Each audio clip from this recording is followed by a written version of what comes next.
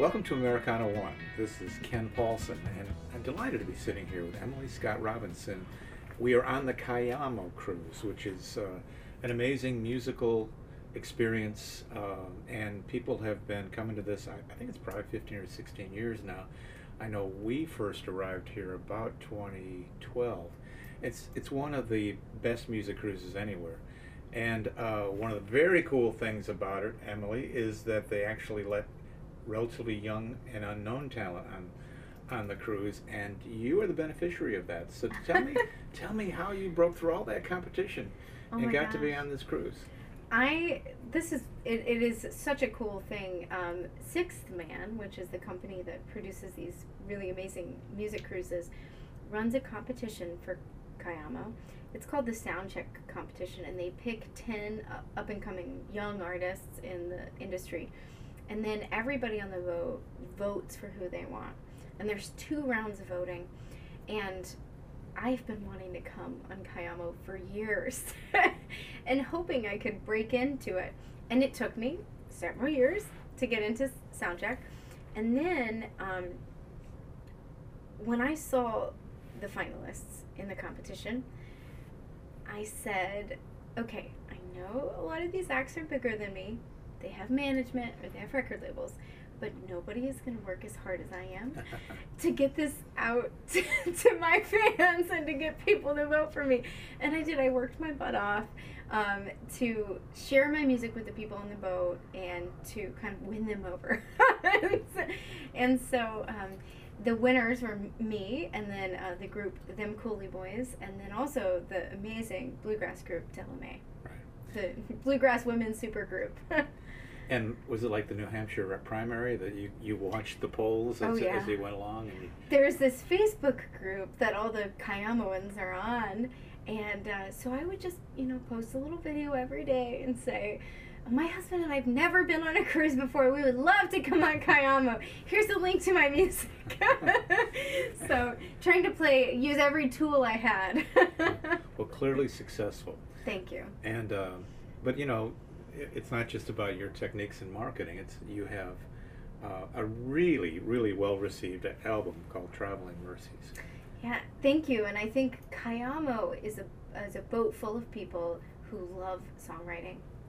And that's the thing I care about the most, and that's what I try to do on my new record.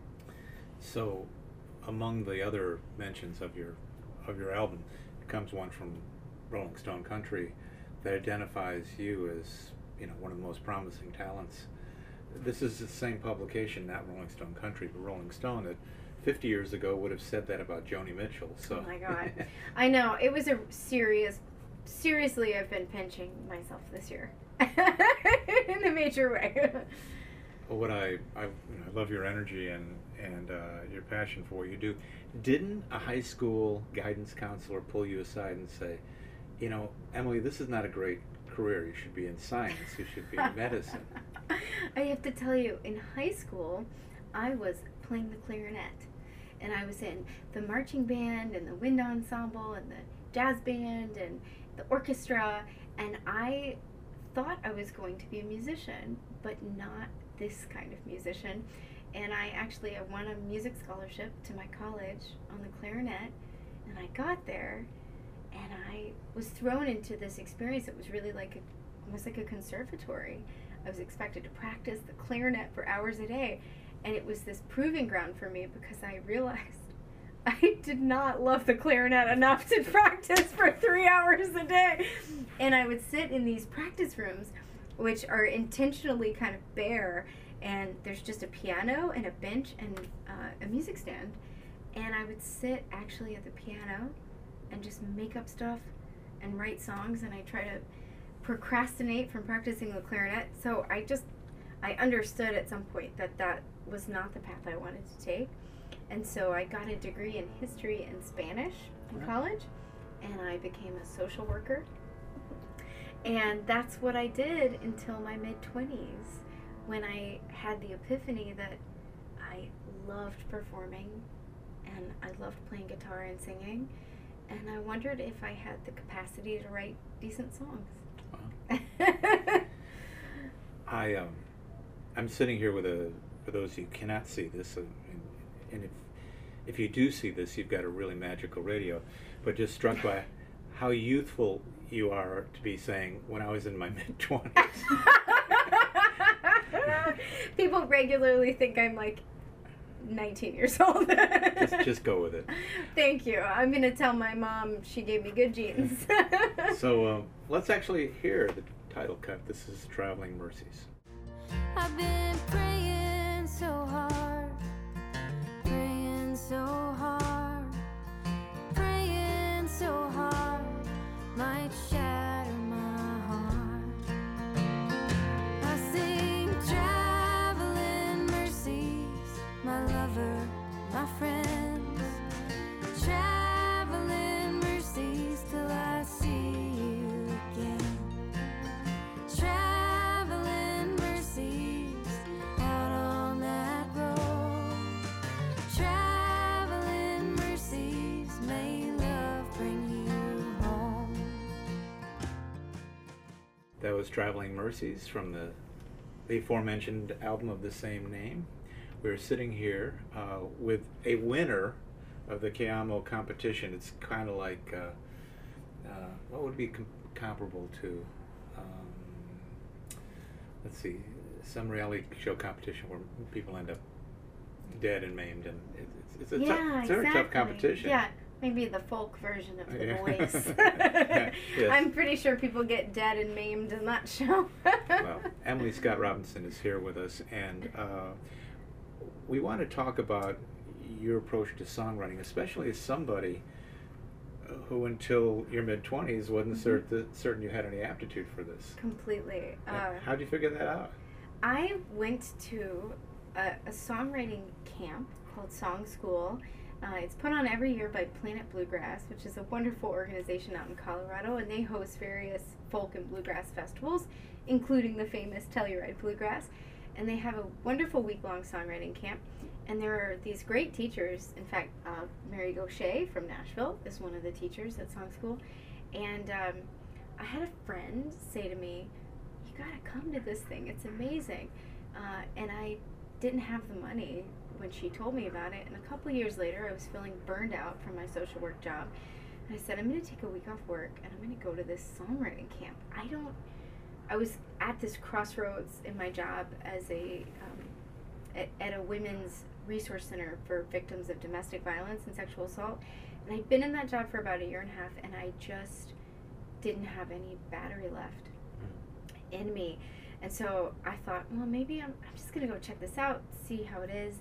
And that week, I was given the roadmap towards songwriting. I don't know why, but when I was younger, I assumed that songs just came out of people finished. So I just assumed that Joni Mitchell and Bob Dylan never wrote a bad song, that everything just came out of them like poetry. And surely that cannot be true. And so I learned this process for songwriting, that it's okay to write songs that aren't good, and to have rough drafts, and to get stuff out and to work on it and to edit it. And that songwriting is really a lot more about allowing yourself to be less perfect and then going back and editing and cutting the things that aren't working.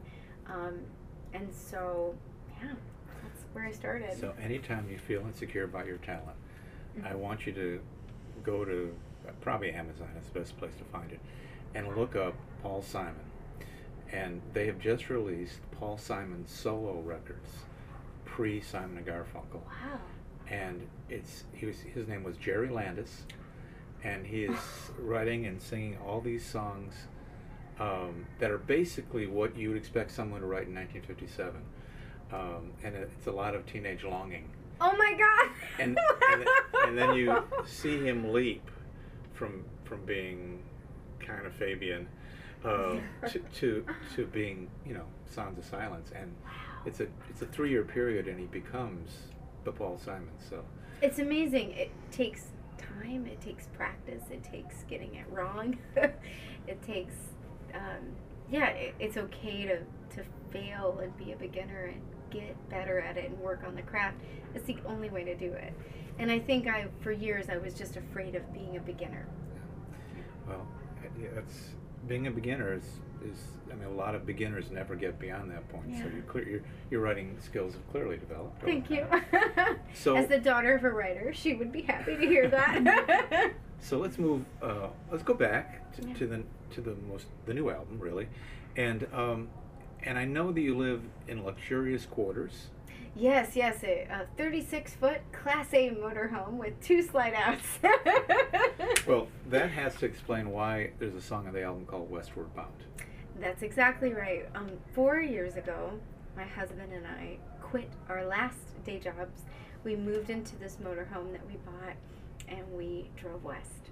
And that's when I launched my touring career, and when I started playing shows. And Westward Bound is kind of this, almost like a film of the trip out west, stopping at these, driving through these small towns in Texas, stopping at a diner where, you know, I love really paying attention to places like that when I go in there, and you can see that there are men in there. You know, Carhartts have become very fashionable now, but you're seeing men out in West Texas who are in their 70s, who've been working on ranches their entire life, and they're wearing Carhartts not because they're cool, but because they're durable.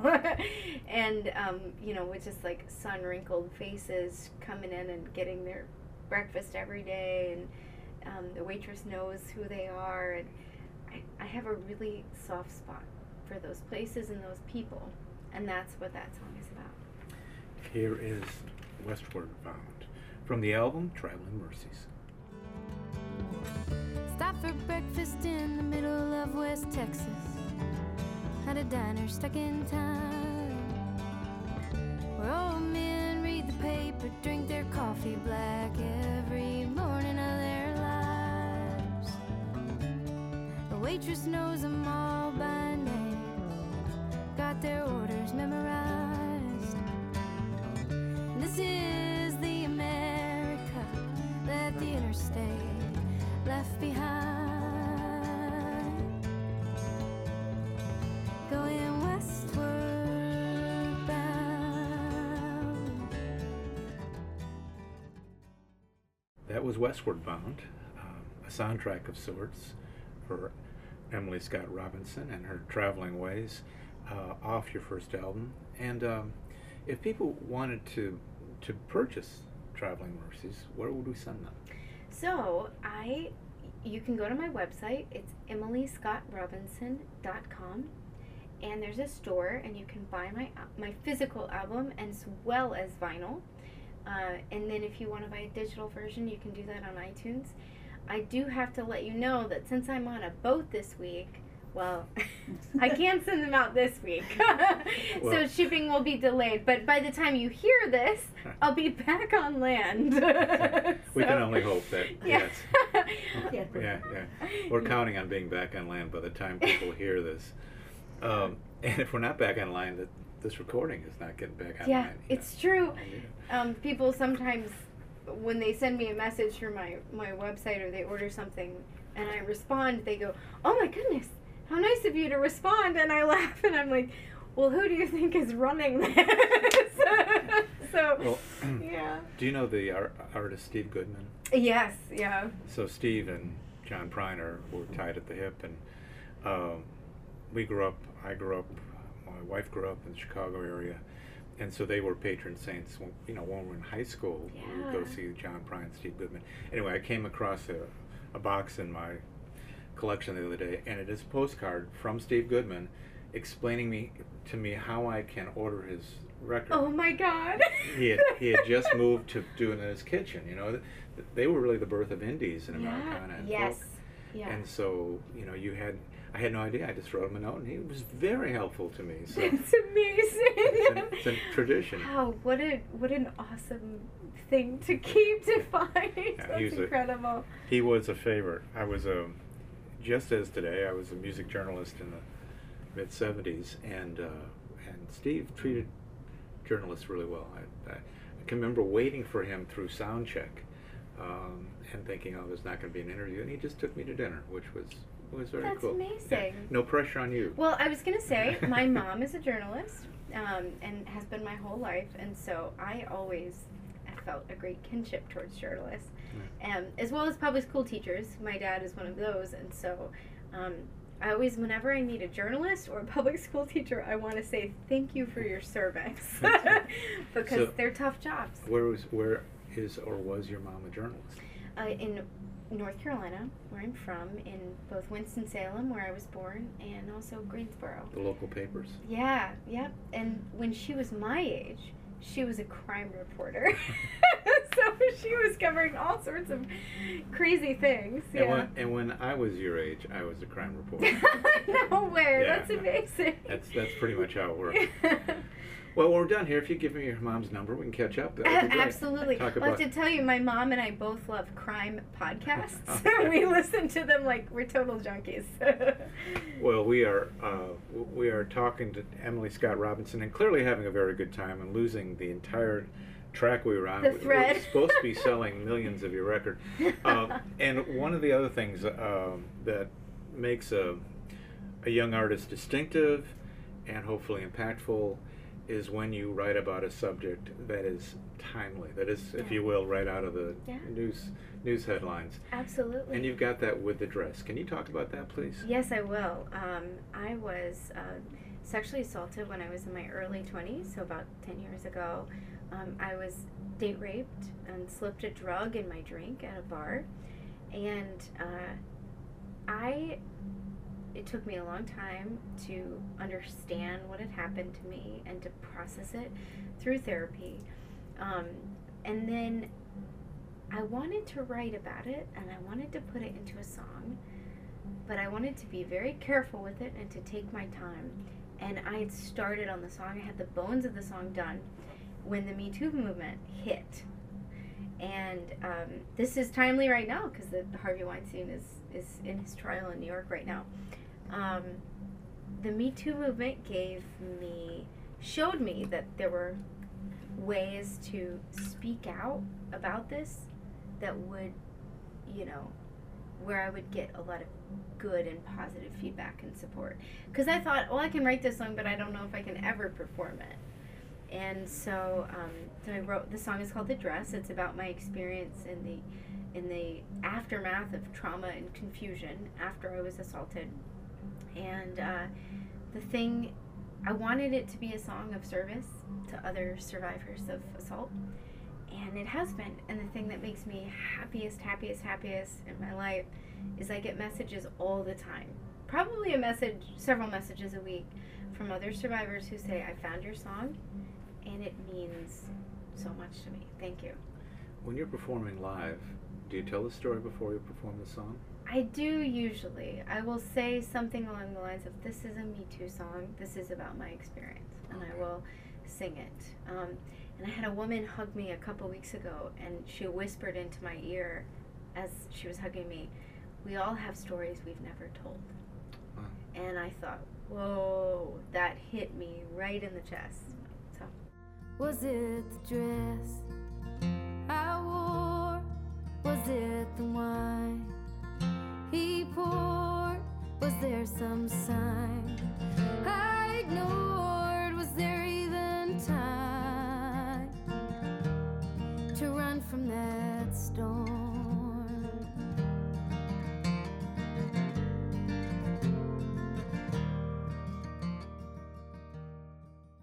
So you've had kind of a do-it-yourself career in some respects, yes. Especially your mode of transportation. And, yes. Do you have like a master plan over the next decade? Oh my gosh. I believe in really enjoying the moment that I'm in and walking through the next open door. I look a lot at musicians who are in our genre, in Americana and folk, and I say, well, that looks like something I would want to do. I want to be able to tour, to continue to tour. I would like to have a family, and I want to remain true to the creative process.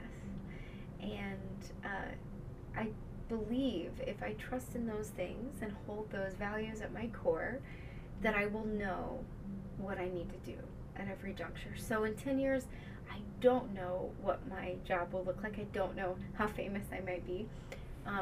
But I do know that I feel destined for this and that I love it. And there's so much energy around this career path for me that I know that I'm meant to be of service in a big way to the world. Well, that's a very healthy way to approach it. Thank you. And we've learned about with the internet really is that there are a lot of talented people in the world. Yeah. And we're from Nashville, so every third waiter we meet is right. could be the Americana King back in Dubuque, but it's, right, exactly. it's highly competitive. Yeah. And the ones who make out the best are people who are talented and tenacious. Yes. And it sounds to me like what's happening with you. Yeah, you have to know in your heart why you're doing it, and you have to be your excitement for it has to be able to absorb the low points. Yeah. And I had somebody tell me once that no does not mean never, it just means not now. And I've always held that and believed that. So, yeah. So now that I'm heavily invested in your career, are you going to incorporate the clarinet into your work? Oh my gosh, I need to, because Lizzo is playing the flute everywhere she goes, and I'm like, I gotta pull out the clarinet. I have it. I have my $2,000 French wooden clarinet. With you now? It's not with me on the bus. But I have it in the RV, and I'm like, okay, I gotta do this. You know, Birds of Chicago, Allie plays the clarinet, which is very cool. Well, I have to confess that I once played the clarinet too. I did. I could tell. That's why we're friends. Yeah. I gave it up after a week. Yeah. Because there was no tenacity. But I really didn't. I learned I didn't like it and didn't have a commitment. In about 4 days, and I had to explain to my dad that I didn't care how much he loved Benny Goodman. This was not going to work for me. But, oh God. But so I'm glad you stuck with it. I think it ought to go into I think I need to. It'd be pretty unique. Yeah, it would be very cool. And yeah, it was such I believe now that something that helps my songwriting is the many, many, many years I spent immersed in classical music. Right. It absolutely helps me. It feeds everything that I do. And so I used to think, I wonder why I played the clarinet for so many years. I spent so many years practicing, and I think, it's all a part of the journey now. Well, speaking of journey, Traveling Mercies is out, and you're out promoting that and showcasing your talent. I really hope that we can have a conversation a year from now where you have not had to win a contest to get on the boat. That would be a real positive. I know, I hope so too. Yeah. It's been a real pleasure talking to you. Thank you so much, Ken. We wish you the best. This is Americana One and Ken Paulson. We've had a terrific conversation with Emily Scott Robinson. Check her out as she travels across the country. Watch for a relatively large vehicle on 2 lanes of highway.